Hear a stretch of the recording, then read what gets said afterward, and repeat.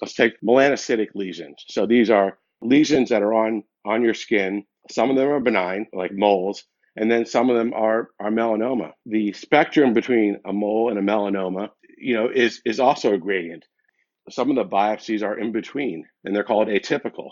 The problem is pathologists have a difficult time, in some cases, deciding if something's atypical, or is it melanoma, or is it benign. If you ask pathologists to look at the same biopsy, you'll see that the disagreement rates are quite high for many reasons. But if you had run it through an AI algorithm and you have a score, this case is 80% likely to be melanoma, for example.